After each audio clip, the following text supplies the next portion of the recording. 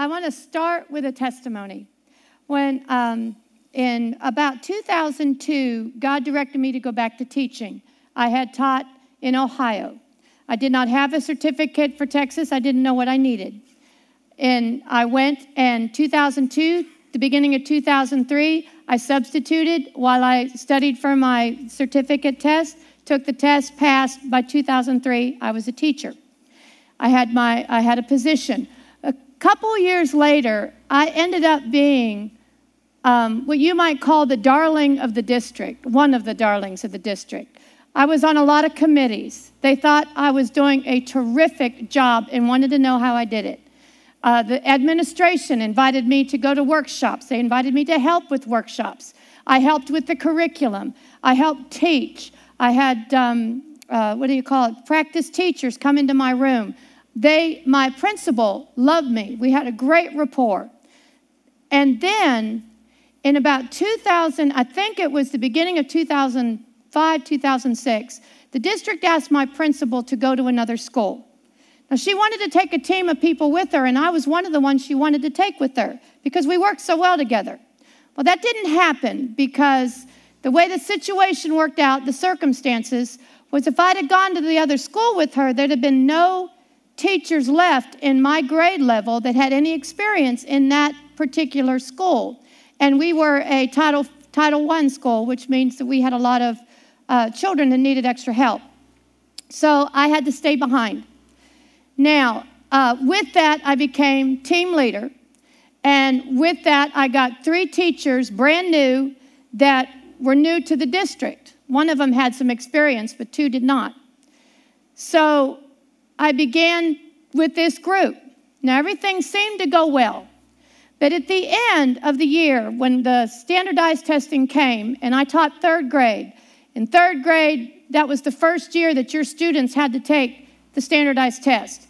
And in 3rd grade, if you don't pass the reading portion of the test, at least this was when I was teaching, the student did not pass. So there was a lot of pressure. Well, when it came time for testing, it didn't go as well as planned. And it all came down on me. Now, I went from being the darling of the district to being the scum of the earth within hours. I mean, hours. And I got removed from all the committees I was on. They took away me being team leader. I had to deal with lies. I lost all my friends, all of them. I was trying to think this afternoon of anybody that stood with me, and I couldn't think of a one. It would be where I would have to go to meetings, and I would walk down the hallway and run into administrators from the district, and they'd go to the other side, and the people that used to stop in my room and say hello wouldn't say a word to me. They would look the other way. I was treated like I had the plague. Now, I'm the kind of person, I grew up, that I can stand against the whole world if I know I'm right.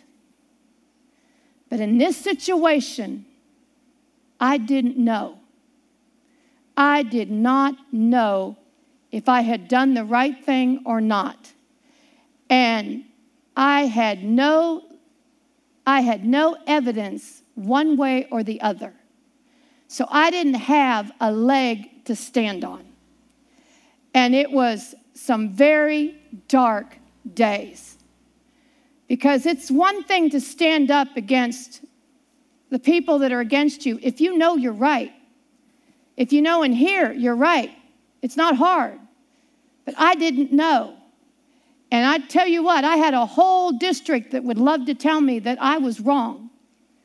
So I came to a very dark time, and during that time was when I started getting up at 5 a.m. every morning, and I would go for a walk, and I would pray, and then I would go teach, and then I would come home, and I'd fix my family dinner, and then I would go in my bedroom, and I would read. I had to find some answers. And I want to show you what God showed me. I want you to go to Isaiah with me, Isaiah 53. Now remember, I'm in a situation here where I did not know if I was wrong or if I was right. I'm going to begin in verse 2. This is talking about Jesus on the cross. For he shall grow up before him as a tender plant and as a root out of a dry ground. He hath no form nor comeliness. And this next part, and when we shall see him, Jesus on the cross, there is no beauty that we should desire him. He is despised, and rejected of men, a man of sorrows and acquainted with grief, and we hid, as it were, our faces from him. He was despised, and we esteemed him not. Jesus was despised by all men. Despised by all men. Now, I want us to turn to Psalm 69. This is a psalm about Jesus, and you will see verses in here that proves that this is Jesus. I'm going to begin in verse 6, though, and this is Jesus talking. In fact, if we go to verse 5, he says, O God, thou knowest my foolishness, and my sins are not hid from thee. This verse in here used to bother me, but if you remember, the verse in the New Testament says, he who knew no sin became sin. So when Jesus is here saying, my sins are not hid from thee, he's talking about our sins on his body. Actually, in the translation, mine's not in there. But this is our sins on Jesus. Now, let's go on. Verse 6. Let not them wait on thee, O Lord God of hosts, be ashamed for my sake. Let not those that seek thee be confounded for my sake, O God of Israel. Now, look at this. Because for thy sake I have borne reproach. Shame has covered my face. Jesus said, shame has covered my face. Jesus. Now, I want you to consider this for a moment. And I was praying about this afternoon. Stephen's death is in the Bible. It's in Acts 7. Do you know Stephen didn't die in shame? Amen. Stephen did not die in shame. In fact, it says Stephen said, I see the Son of God standing at the right hand of power.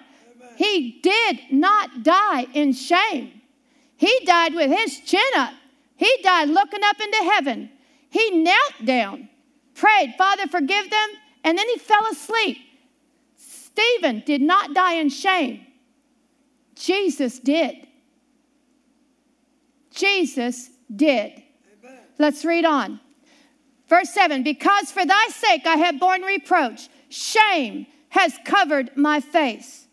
I am become a stranger unto my brethren and an alien unto my mother's children. This is proof it's Jesus. For the zeal of thine house has eaten me up. Remember in Matthew, it talks about this verse, and it refers to Jesus in the temple. And the reproaches of them that reproach thee are fallen upon me. The reproaches that reproach thee are fallen upon me. This is Jesus talking. Jesus died in shame. He said the reproaches, the blame, the insults, the rebukes toward God, God put on Jesus. You know, in the situation I was in, like I said, I didn't know if I was right or wrong. But you know what these verses brought me to a place? And I saw it didn't matter. It did not matter. You know why? Because Jesus died in shame. You know whose shame he had on his face? Mine. Amen. Mine. Jesus died. He said, shame has covered my face. It was my shame that covered him. Let's go on. Let's go down to verse 19. This is Jesus speaking. He said, thou hast known my reproach and my shame and my dishonor. This is Jesus talking. Thou hast known my reproach, my blame, my insults, my rebukes, my disgrace. He said, and my shame and my dishonor. My adversaries are all before thee. And look what happened to Jesus. Reproach has broken my heart. This is Jesus. reproach, the dishonor, the rebukes, the insults, the disgrace broke Jesus' heart. Broke Jesus' heart. You know what? In the situation I was in, I had a broken heart. Everybody that I knew had turned their back on me. But Jesus said, I am full of heaviness, and I looked for some to take pity. This is Jesus on the cross. He said, I looked for some to take pity, but there was none. He said, I looked for comforters, but I found none. And then the 21, they gave me also gall for my meat, and in my thirst they gave me vinegar to drink. Now we know that's Jesus. We know that is Jesus. He looked for pity, but there was none. He looked for comforters, but there was none. You know, that was the position I was in. That was the position I was in. I had no answers. But do you know what? I saw that it did not matter. If I had been wrong, if I did something wrong that year, you know what? It was dealt with on the cross. It was dealt with on the cross. If I had sinned against the teachers and my students, it was dealt with on the cross. And not only did Jesus carry my sin, he carried the shame. He carried the shame that I felt I was in because I didn't know.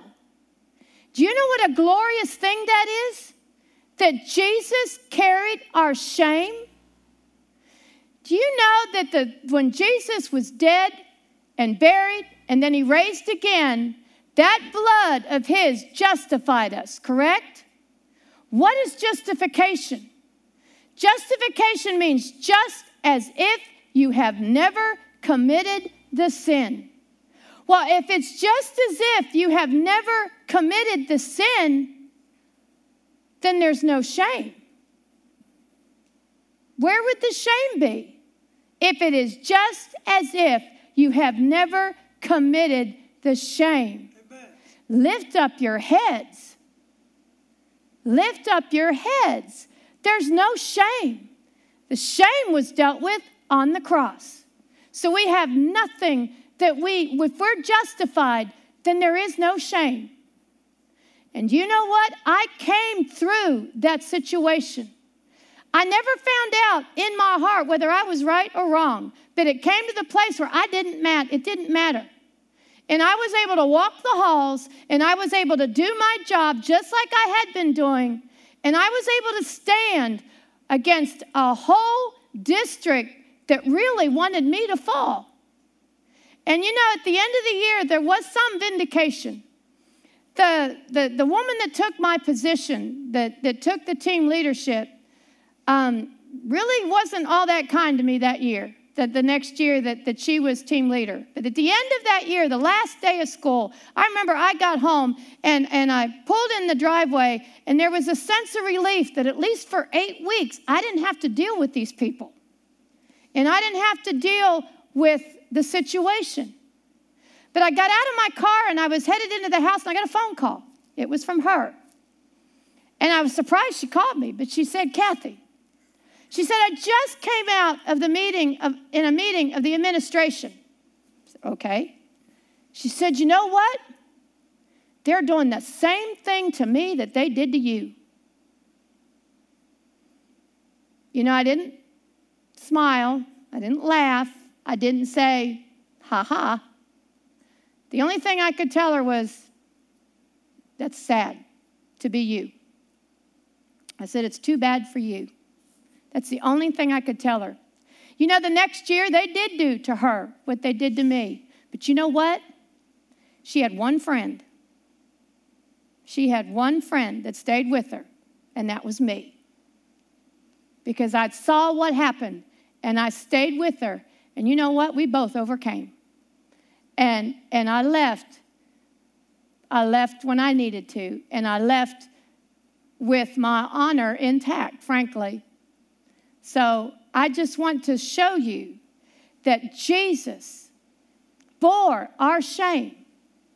We don't have to be ashamed, and we don't have to feel the reproaches because they were put on the body of Jesus. Thank God.